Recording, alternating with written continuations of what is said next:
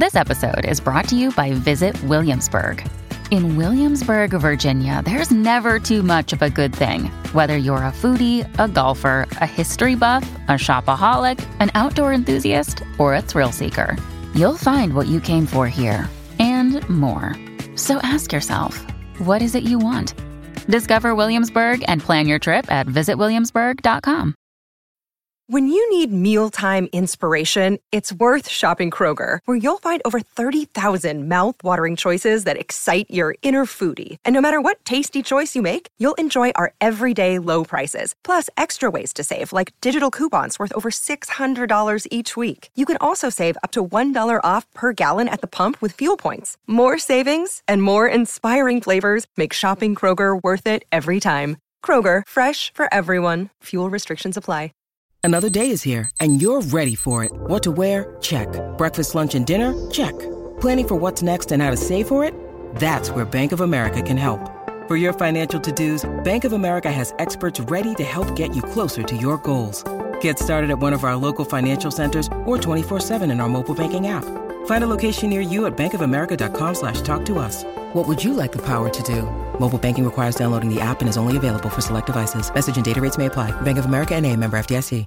Today's podcast is presented by Podgo. Podgo is the easiest way for you to monetize your podcast, providing podcasters with a flat rate for ad space, so you always know how much you get when you include an ad from Podgo. I recently joined as a member, and you can too. Apply today to become a member and immediately be connected with advertisers that fit your audience. That's podgo.co at podgo.co. And remember to include the name The Scoreless Thriller Podcast in your application. Thank you. Man there trying to stop Drogba getting himself into further trouble. Oh, it's not a bad ball for Pele on the right side. It's Carlos Alberto. Oh, what a great goal that was! Carlos Alberto. Maradona just walked away from Hoddle then. Maradona, Hope and Maradona! They're appealing for offside. The ball came back off the foot of Steve Hodge. And Maradona gives Argentina the lead. The England players protesting to the referee. Een halve finale komen. Ik heb opeens zo'n gevoel dat we in de halve finale gaan komen. Met het balbezit voor Frank de Boer. Frank de Boer speelt de bal. Heel goed naar Dennis Bergkamp. Dennis Bergkamp. Dennis Bergkamp neemt de bal aan. Dennis Bergkamp. Dennis Bergkamp. Dennis Bergkamp. Dennis Bergkamp. Dennis Bergkamp. Oh! Frank de Boer speelt de bal naar Dennis Bergkamp. Die neemt de bal feilloos aan. En die schiet de bal erin.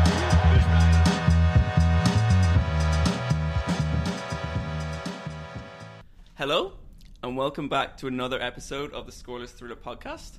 I'm joined as always by my trusty assistant manager, Leon, the Steve McLaren to my Alex Ferguson, the Peter Taylor to my Brian Clough, my Pat Rice to my Arsene Wenger, the Roy King to my Martin O'Neill, the black-haired guy to the Jurgen Klopp, the huge team behind Pep Guardiola. Leon, how are you doing? This is amazing. Wow. So happy to be here. Thanks for the intro. Yeah, and also joining us today, making a debut performance on the podcast, is Rob. Rob, how are you doing today? I'm good. Thanks for having me on. In preparation for this podcast, I asked you to prepare 2 questions, just to assert your football knowledge, to establish some football credentials for yourself. So, yeah. The first question was, who was your favourite footballer when you were 10 years old? As a footballer myself, at the time, it was probably my peak. I think after peaked at 10. Yeah, after turning 10, I just played it less and less, and now all I do is watch it. So, yeah, I mean, I might shock you with this answer because I'm a Norwich fan. Can I guess currently. Beforehand? Of course, yeah. Is it Darren Huckabee? It's not now. It should be, but I have a confession to make. At the age of 10, I would have considered myself a Man United fan. Oh my God! I know. This is. Reveal. It shames me to say, but I have to be honest. In case anyone I knew listened to this, then they'd call me out on lying if I didn't come, tell the truth. I'm not sure now. I want you to stay on the podcast now. It's fine. I hate them now, so it's all good. Okay. So who was your favourite? Roy Keane? Yeah. No, it wasn't Keane. It was Keane. so I was a left mid in my 10-year-old peak footballing career. Did you steal your brother's girlfriend as well, or? No, but yes, it was Giggsy. So Giggs. Yeah, I had a Man United shirt with Giggs on the back, number 11, and I was pretty obsessed with Giggs and how he played. I think it was kind of around the time they won the treble, I guess. Yeah, like 1999. Yeah, that was the season. So yeah, it was ever since watching it. Was it the FA Cup final he scored? No, the semi-final. Where he runs down the wing, and you're like, why doesn't any Arsenal player just take him out? But yes, it was Giggsy. Okay, it was Giggsy. What is your favourite football match, or what is the kind of most memorable? Okay, yes, so I thought about this one quite a lot. Okay.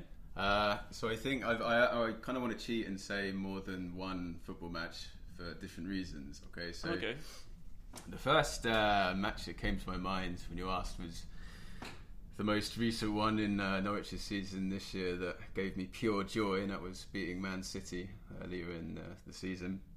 And it was mainly because I was in a bar in Manchester watching it, and the only Norwich fan celebrating as we won. So it kind of had the added element of fear to it as well, in case I was going to get beaten up. Yeah, very dangerous setting, man. But I loved it, and everyone was good sport, to be honest. Did you go full out though, like celebration-wise? Yeah, did you have a Norwich jersey? There is video footage I can show you of me, like jumping up in front of the big screen and stuff when the full-time whistle went off, and it's crazy because Norwich have won 5 games this season.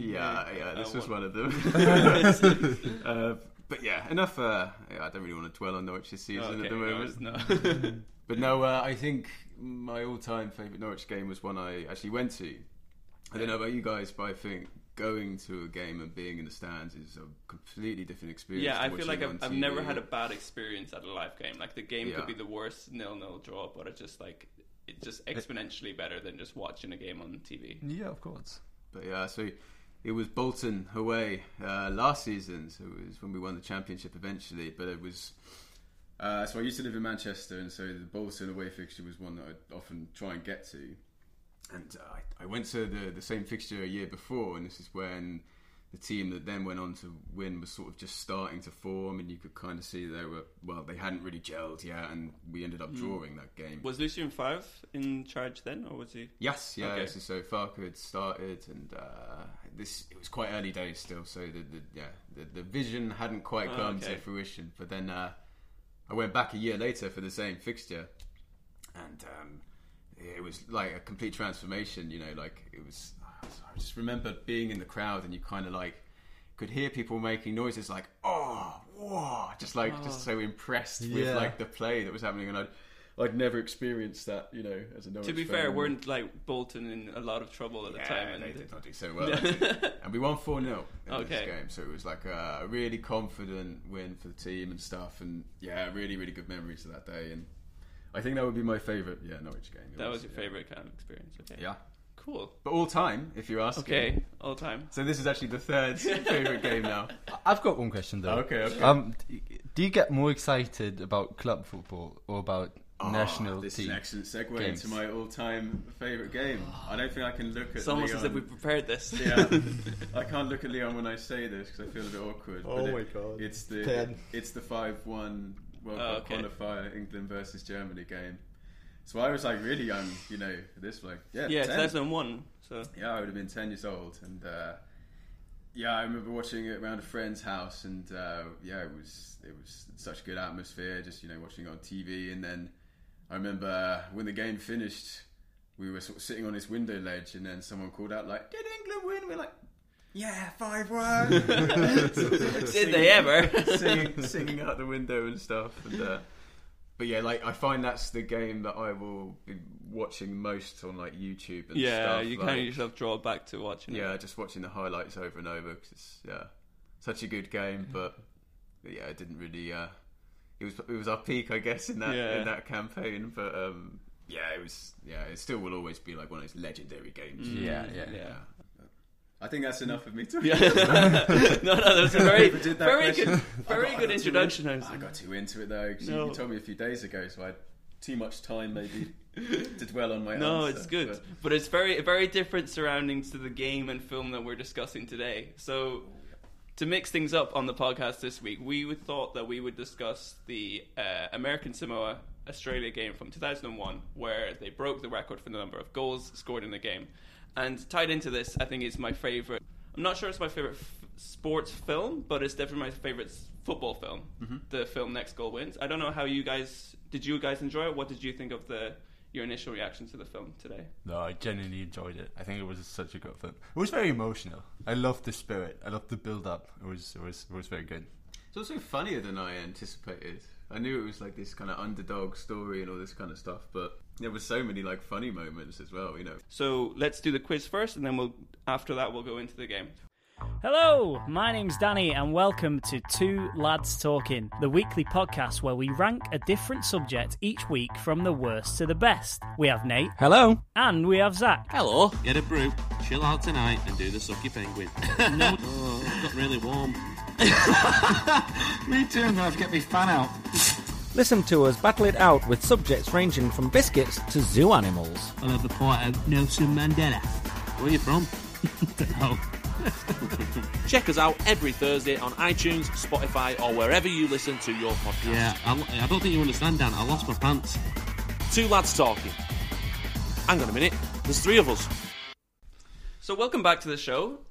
This week, to celebrate the show being all about the American Samoa team and also the film Next Goal Wins, we thought we would have a quiz based on World Cup minnows and small countries around the world, and also having a bit of sort of random trivia questions about teams around the world. But because it's Rob's first time on the podcast, he's going to join up with Leon together to make a team. And if they get the question right, they get a point, and if they get it wrong, I get a point, and we see who's winner at the end.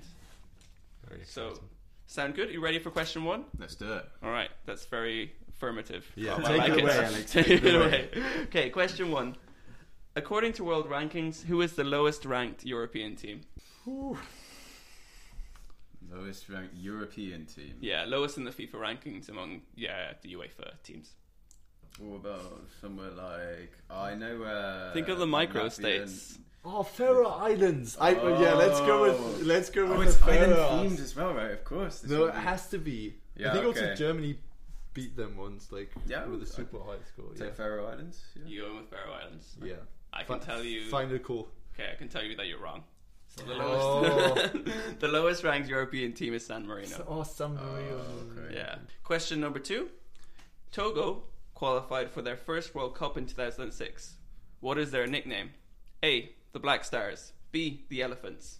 C, the Indestructible Jaguars. Or D, the Sparrow Hawks. Can you repeat? What is the nickname of the Togo team? Black Stars, Elephants, Indestructible Jaguars, or the Sparrow Hawks? I feel like Indestructible Jaguars is quite a funky name to come up with just by yourself. But also highly unlikely. Yeah, okay. What would be your first guess, though? Intuitively. For some reason, was it the Sparrow Hawks? That was D, yes. Yeah, for some reason that, but I could not tell you why. Okay. Do you know? Aren't there any other teams that are called like the what's the first one? The Black Stars. Are these all unique team names? Like might they be team names of some other teams? I don't know the other. Actually, yeah, I think so. I think the first two. I know. Sorry, I'm giving away the answers. But yeah, I recognize at least 3 of them. I don't know about a 4th one. Okay, we gotta go with the 4th one then. Wasn't it that your intuitive answer? Let's go for so that. you're going for the Sparrow Hawks? The Sparrow Hawks. Sparrow Hawks is correct. Yes. Good job, guys. 1-1. Okay, I'll trust my instincts now then. Question number 3. The Micronesia under-23 team competed in the 2015 Pacific Games. What was their goal difference after their 3 games? Should we just guess? Yeah, a number. If it's within 20, I'll give it to you. Oh, wow. Okay. Wow, so it can't be that low, I After guess. how many games? 3. 3? You're saying within 20? Okay, right, well... It was Micronesia under 20? Under 23. So there was like an under 23 23 tournament that Micronesia competed in. Okay, so this does not count to the international matches. Where No. where the scale of it's 31. Samoa, it's the highest victory that has happened. Okay, so it's probably higher. Yeah. Let's go 40. I'm thinking per match. 42. 42, and then add it up. Or is 42 the final? We're saying per match. Per match, man. Yikes! Okay, well let's triple it then. Should we? I think we should. Go 100 or 120. 119. 119 okay, so minus 119. Yeah. Yeah. Okay. Yes. So the correct answer is minus 114. So you're 5 off. Great. So they lost. Okay. They lost. Spot on. Yeah. So they lost one of their games against Vanuatu, minus 46-0. Oh my god. But the full game is on YouTube, and I watched some of it, and it's really ridiculous because there was a group of 4, and there was goal difference to decide the top team. Mm-hmm. Yeah. So Vanuatu have scored like their 27th goal, and they're like, it's like they've scored a consolation goal because they're just like running and grabbing the ball and sprinting back to the halfway line to go again. It's just like so ridiculous. Wow. Ridiculous to watch. I mean, that's a goal every second minute, right? Question number 4. In 2002, in protest at a refereeing decision in their previous match, Madagascar team Eso Lehemre scored own goal after own goal in their next game against AS Adima. What was the final score? How much own goals can you manage in a minute? I mean, probably you're not as efficient and as highly motivated if you just score own goals, right? But I think they actually went through it like all the way. Like they didn't stop for the entire game. For the entire. So we're looking game. at a number around 90 then, I suppose. I'm gonna have to need an answer again within 20. Are we gonna go more than the last guess? So that was 114. But that was for 4 matches. Oh yeah, sure. There is a slight difference here. Yeah. But I mean, okay, let's go something 96. I think we're going too many. Okay, I think more like 60 something. Okay, fair enough. Then let's say 70. So 70? 70 it is. You were less than half, so it was 149 No. nil. Oh. I mean, either way, it wouldn't have been they were very even busy. close. They lost. The final score was AS Adima 149, Eso Le Emre. Which is actually an impressive accomplishment, right? But what I love when I read about this, there was some spectators at the game, and once they saw what was going on, they all rushed to the ticket office demanding their money back. Right, yeah. Did they get it though? As I don't know, it didn't say in the article I read, but yeah. So still, I mean, I don't know how they scored 150 in 90 minutes. Quite impressive. Anyway, that's a point for me. Okay. What's the score? 2-2 after 4. Exciting. Question 5. Which city has the most clubs competing in its country's top division? A. Moscow, B. Rome, C. Tokyo, D. London. Intuitively, I would say London. Yeah. I mean, the question is it that easy? Is he playing mind games? I'm gonna have to need an answer. What were the options again? Moscow, Rome, Tokyo, London. Might also be Tokyo. I think it's between those two. Let's go with gut reaction. Let's go with London. London it is.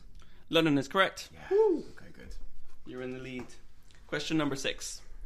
In 2002, on the same day as the World Cup final, the other final took place between the bottom 2 teams in the FIFA World Rankings. Who won the game? A. Bhutan, B. Eritrea, C. Montserrat, or D. Solomon Islands? I don't remember this one. What, you don't remember the game? No. Oh, no, me neither. No. It's a I shame. don't think I caught it. Let's go Solomon Islands. Yeah, why not? It's Solomon Islands. Yeah. It has to be. Alex, come on, don't disappoint. Okay, the correct answer is Bhutan. Bhutan beat Montserrat 4-0. Okay. There is another excellent football documentary called The Other Final, which is about this game, which we might cover at some point. Anyway, that's a point for me. 3-3. Question number 7. In what country would you find FC Santa Claus? A. Finland, B. Sweden. C. Norway. D. Denmark. I mean, I'm assuming Finland. That's my first thought. But is it too easy? That far up north. Let's go Finland. Yeah. FC Santa Claus. Finland is correct. Yes. Snack and 3. Oh, you're 4-3 up. Okay. 3 more questions to go. Name the largest country in the world in terms of population who have never played in a World Cup. A. Bangladesh. B. India. C. Indonesia. Or D. China. Have China been in the World Cup? China played? I think they have once. I don't know if he's trying to throw us off with this like population part of the question, because it's going to make us go towards China, right? Because it's massive, but China is massive. Yeah. Confirmed. But have they competed in a World Cup? I can't recall ever seeing them play. I'm loving the pain this is causing you, Leon. I'm trying so hard to remember. I'm gonna need an answer. I mean, so far, kind of the intuitive answer was correct, right? Like with London. Yeah, we overthought this a bit he's too not much. So maybe he's just not trying to, He's not a tricky quiz master. Yeah. Okay. Well, give us a wrong trail. So still, I would say China's played, but you think they have? I think they have once. Oh, let's not go with that then. Okay, let's not go with that. We'll go India. Let's go India. Rock, paper, scissors. No, I'm happy to go India. India is correct. Nice, China played at the 2002 World Cup. Yeah. Okay, there you go. Here we go. Okay, 5-3 in the lead. Question 9. Qatar are only the second team to host a World Cup without qualifying before. Name the first. A. South Africa. B. Switzerland. C. Uruguay. Or D. Chile. Second team to host the World Cup who have never qualified. Can you name them again? South Africa, Switzerland, Uruguay, or Chile. Bafana. Go South Africa. Yeah, let's do that. Let's go South Africa. The correct answer is Uruguay. Uruguay hosted the first ever World Cup in 1930. That's why. That's now the tricky question Very comes. good though. That's good. So it's kind of a good build-up, right? Because before you could kind of play it safe, and then suddenly, he just throws you into the cold water.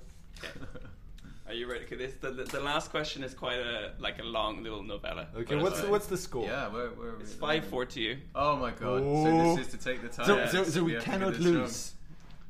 No, it's a good position, right? A good fullback position. We cannot lose today. Yeah. All right.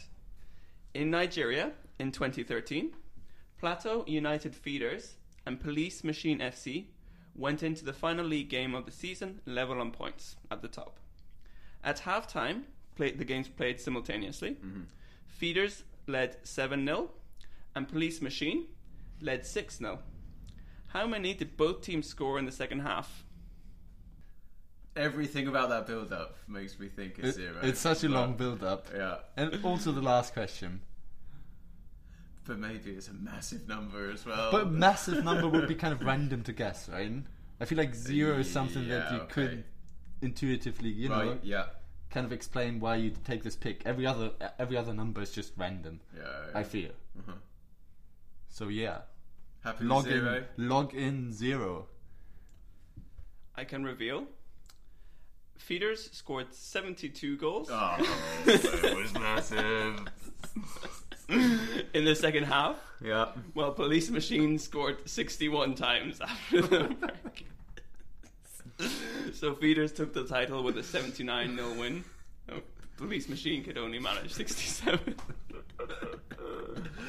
Did you find the matches? Yes, and no, I wasn't able to find the footage of the game. All I could find was a news article from the Nigerian Football Federation, which was saying the games were under investigation for potential.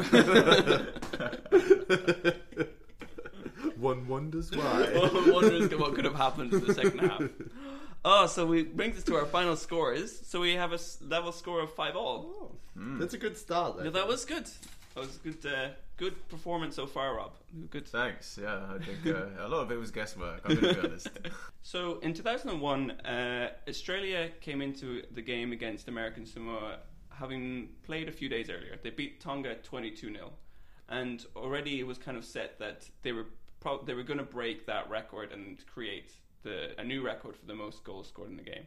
And American Samoa, being the lowest team in the FIFA World Rankings, they were already backs up against the wall and kind of imagining that they would have a very difficult situation against Australia. But then their situation was made worse by certain circumstances as well, wasn't it, Leon?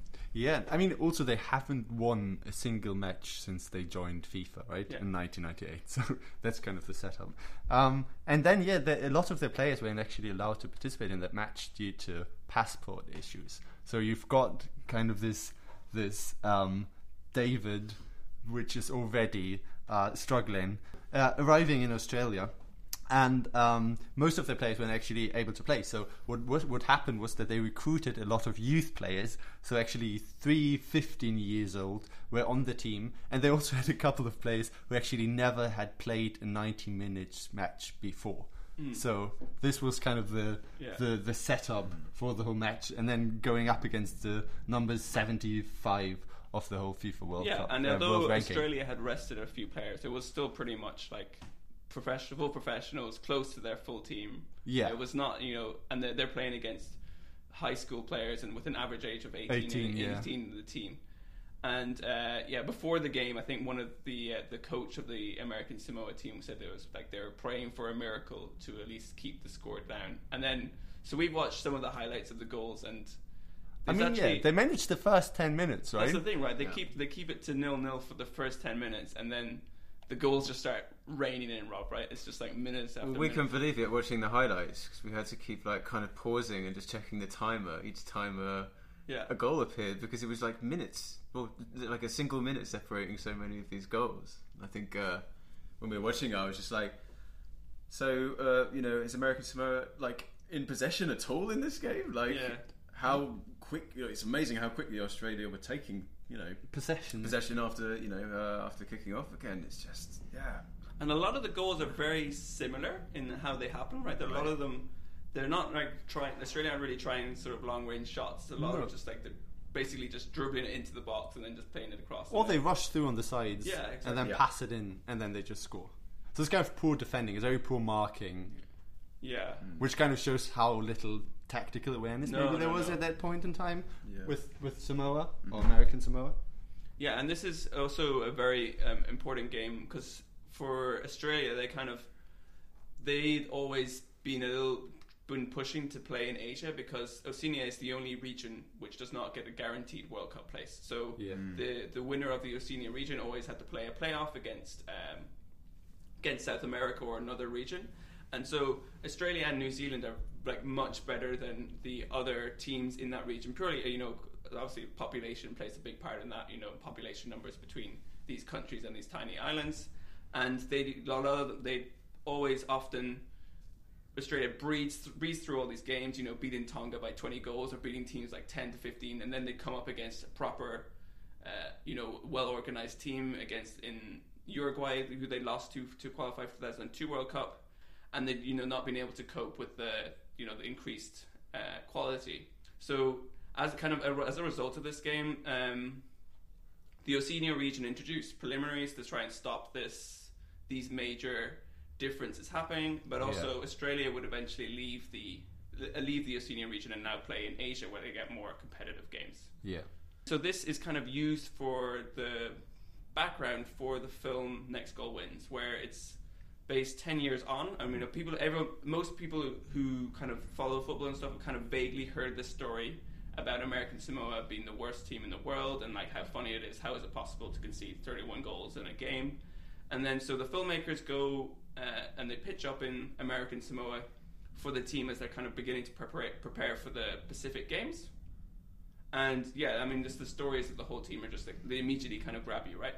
I mean, the setup is kind of what we were talking about. They They were preparing for the South Pacific Games. The team spirit was kind of low. They were still all working together quite hard to actually achieve like a win after so many years at one point in time. But you could tell that it was not the most professional environment. Would you agree? So they bring in their goalkeeper, Nicky. I don't have his. Yeah, Nicky Salapu. Okay, he lives in Seattle, right? And he comes back from Seattle to compete in these games. And you have to say he's traumatized from the match against Australia. Right? He's the only remaining player from that 2001 game. And imagine that you're the goalie, right? Yeah. There's nothing you can do. You stand on the line all match and one goal after the And even in I read like a match report of the Australia-American Samoa game, and it gives like a lot of like commendation to him. Like they talk about like how well he did to keep the score down. And you can see that he's quite a decent goalie relative to like the players he's playing with.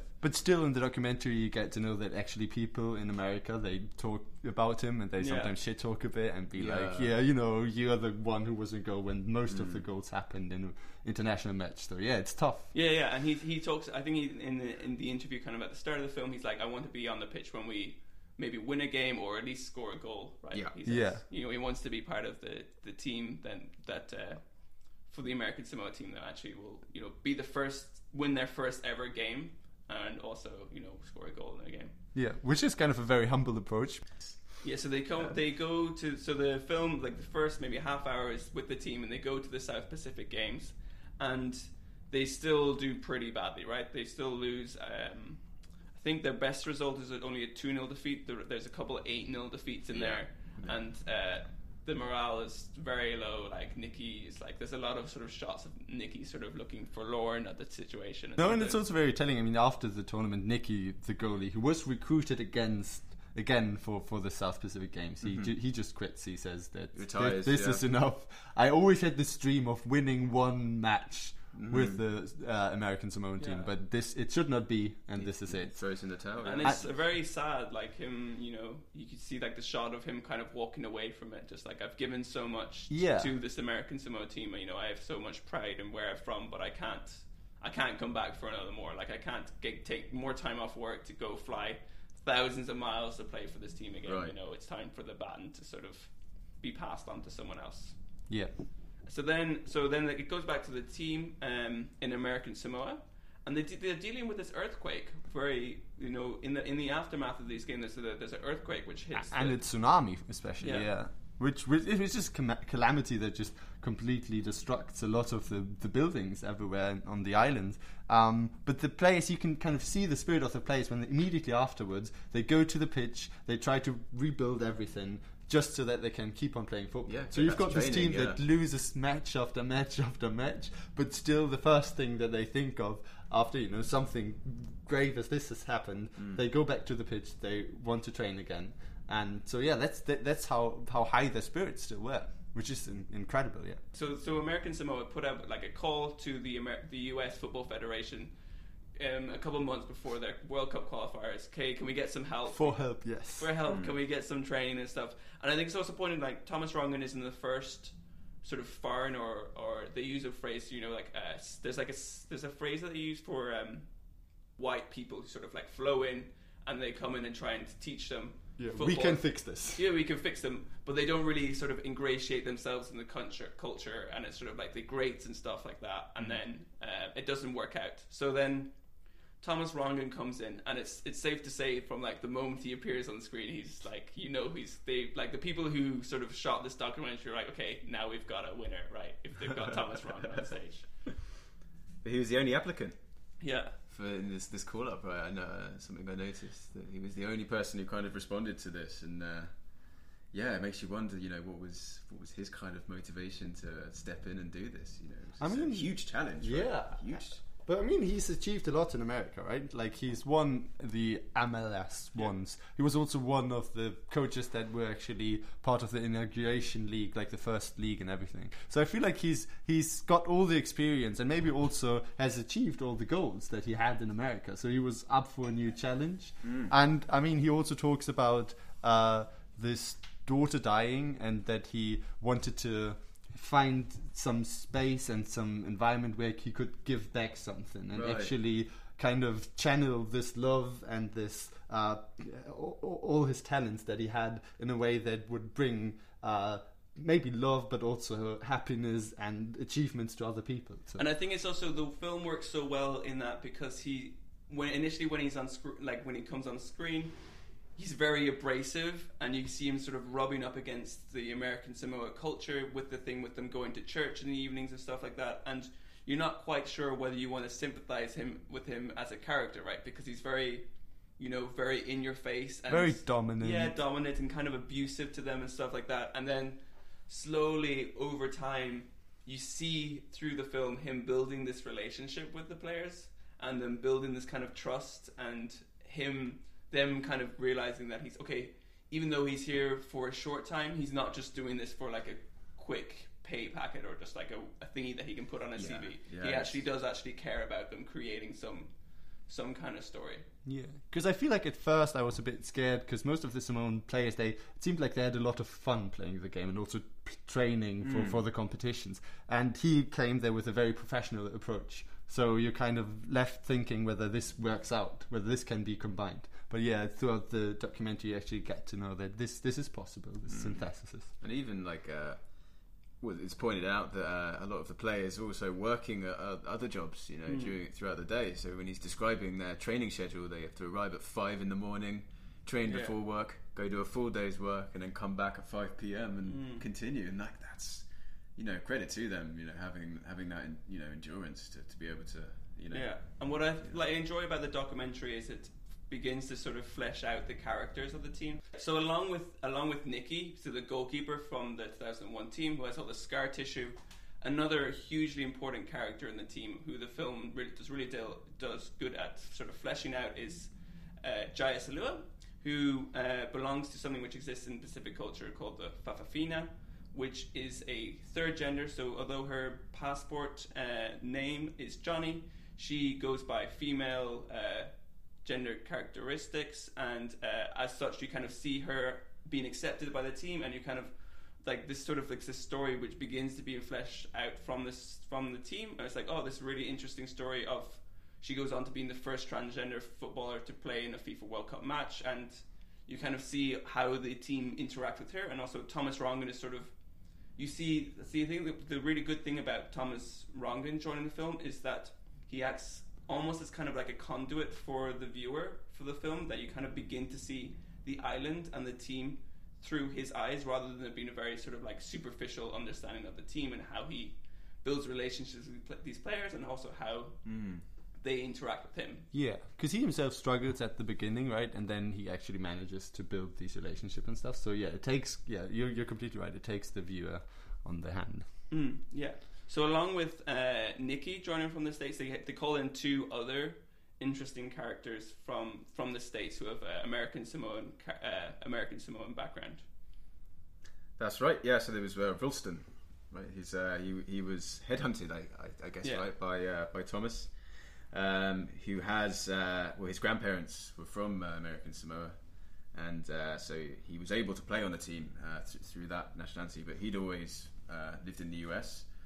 But his story is very interesting because being called up for this was like his kind of way of going back to his his family roots. Yeah, and, he talks about his grandfather who left the island, so he's crying when he finds out that his grandson is actually going to be able to go back to American Samoa and represent his country.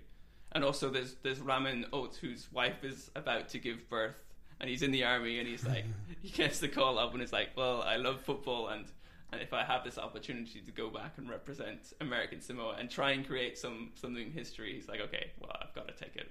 Yeah. And it's highly interesting because that's kind of the reality that a lot of American Samoans face, right? Because of economic hardship, they don't have a lot of opportunity to actually maybe earn the living that they want to earn, and so a lot of them sign up for the military, for the US military, to have this opportunity to build a different life. Mm-hmm. So the team, you see the team with Thomas Rongen over the course of a month started building up, and they building up their quality before they go off to play in the World Cup qualifying, World Cup qualifying games. And also we should mention that Nicky Salapu had actually retired and was like saying he was done, but he gets the call from Thomas to come back and play for the team, and he's like, I think there's something special going on here that maybe I want to be part of this. So then he the goalie is back again.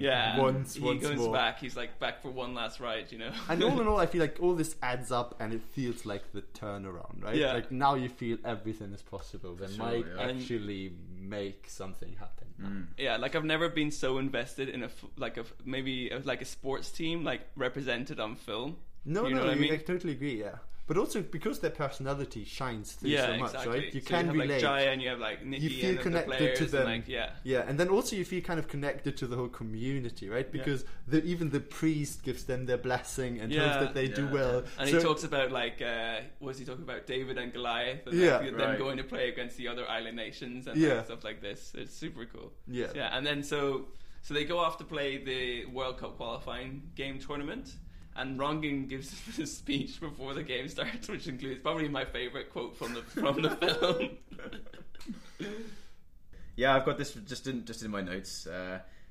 Thomas says he would cut off his penis in order to play in World Cup qualifiers, right? So it's to try and inspire the team and make them realise, I guess, how privileged they are to be going to compete in this. And I don't think he's said this to be like funny. But the guys on the team... he's genuine, man. He would actually... He's got this butcher knife ready, man. If someone would have told him, okay, if you do it, you can jump off the team, the penis would have been off, man. And the guys on the team are just like cracking up. And like, they're also like they're sort of like, who is this crazy guy who's just like so into it? But so they start... Their tournament starts with a game against Tonga. Yeah. And so the game starts, and they actually score their first. They score this goal with this sort of long range shot by Otten, the goalkeeper. It was a howler, man. Finally, I get to say it. It was a howler.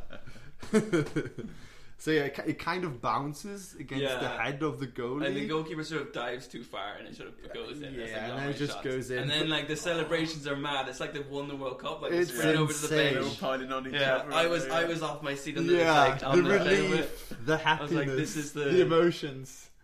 Yeah, that's so good. So they not content. But it's not just the goal though, right? It's also their performance. Yeah. Like you could tell that they could have these, triangular passes and would do the runs and everything. Like you feel like this is a proper football team playing a match and having a match planned. So you could really feel the influence of Thomas Rongen, and also of all the effort and all the sweat and maybe all the tears that these players have put into the preparation. And so it is very, very inspiring. In such a quick amount of time as well. So 3 months or something, and then not even less, about a month. Yeah. And just in that, they transformed into a team that starts playing, while all of them had to work. Yeah. Whilst they all had jobs. Yeah. It's insane. Yeah. So they score one goal, and then they score a second one in the second half, where Luani goes out through and scores, lobs the goalkeeper. And this guy, Shalom Luani. He actually plays in the NFL, like in American football now. Really? He's a professional NFL player. No way. What? Wow. So he plays for Houston Texans in the NFL. Amazing. Yeah, so that's super incredible. crazy, because I think also there are quite a few sort of in the NFL American Samoan descent who play American football because of obviously the connection and stuff.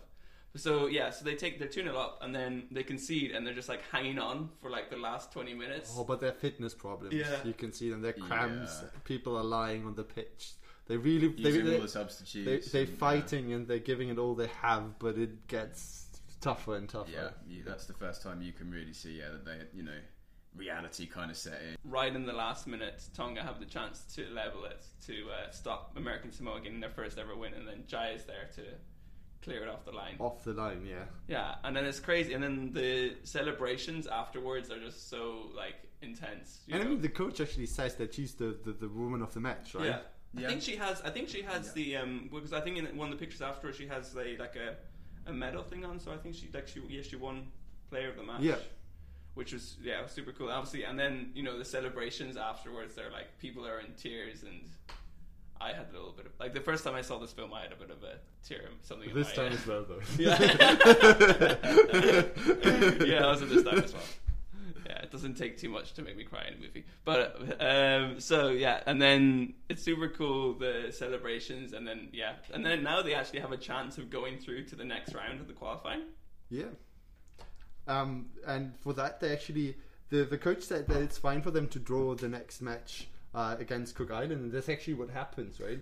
But yeah, so it sets up this grudge match, which he sets up. He calls it like the Classico. The Classico of American Samoa versus Samoa, and so it's the derby. There's 0-0. You see they're playing super hard. You know, they're fighting for it. Like I think Samoa are a little bit better, but they're still like the training is sort of kicked in, and it feels really very physical. Yeah, very physical, and it's very in the game.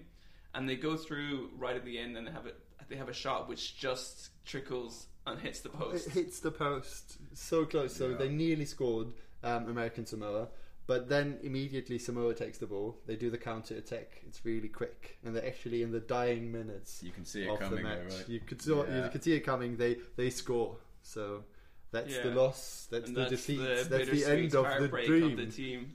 And it is bittersweet again. And it made me think of what we talked about before. How sometimes when a team actually does not manage to get to the final stage of whatever they were aiming for, and it's kind of a bittersweet ending to the tournament performance, how it gives shines an extra spotlight on their performance and on their how they try to actually achieve what they were aiming for. And I feel like this applies to this I think also if their win had been like their last game, would the film have a very sort of different feeling? Because then it would have ended them with sort of triumphant crescendo, like a consolation sort of thing. Yeah, exactly. That they had got their first ever win, but rather with this, it had like the sort of 15 minutes before the end, it had the the emotional climax of the film of like, oh, they've got the victory. Yeah. But then there was still time for that little bit of heartbreak right at the end. Yeah. Which was and then so the team sort of breaks up, and Thomas Rongen he's very sort of emotional about the situation, and going back to the States, and the team are sort of breaking up now, but then they've sort of achieved this incredible thing, which was like in the newspapers all around the world, that the worst team in the world had finally won a game, and they're like so full of pride, and the official from the federation is crying at the end, when he's talking about that he won't see them at the very bottom of the rankings. Yeah. And it's so good as well, because, you saw him having quite an open argument with Thomas Rongen earlier in the film. At the beginning, Yeah, and now he's like so happy about... big reconciliation at the end, No, he actually said that now when he looks at the ranking, he doesn't scroll up from the bottom, but it actually starts from the top and goes down until he sees American Samoa. No, it's really really beautiful, very pure, and very just like leaves you with a bit of a kind of glow at the end. And especially because you know what this means to the community and to the players and to their personal histories and stories, right? It's a lot. Yeah. Taking home this win and this performance. And showing them what they can do also. I mean, this doesn't have to be the end of whatever happens with American Samoa's football history, but it still showed them that there is the opportunity that when you train, when you've got the right tactics and stuff, you can achieve something. And I think this spark of hope is something that's super important. So I found out recently it's been made into a sort of Hollywood film or comedy. Due to be released later this year, I think. Directed by Taika Waititi. But I think that was a really interesting story, and I really enjoyed covering this as a sort of difference to just a sort of typical football game, to actually sort of like a documentary. Yeah, I enjoyed it a lot.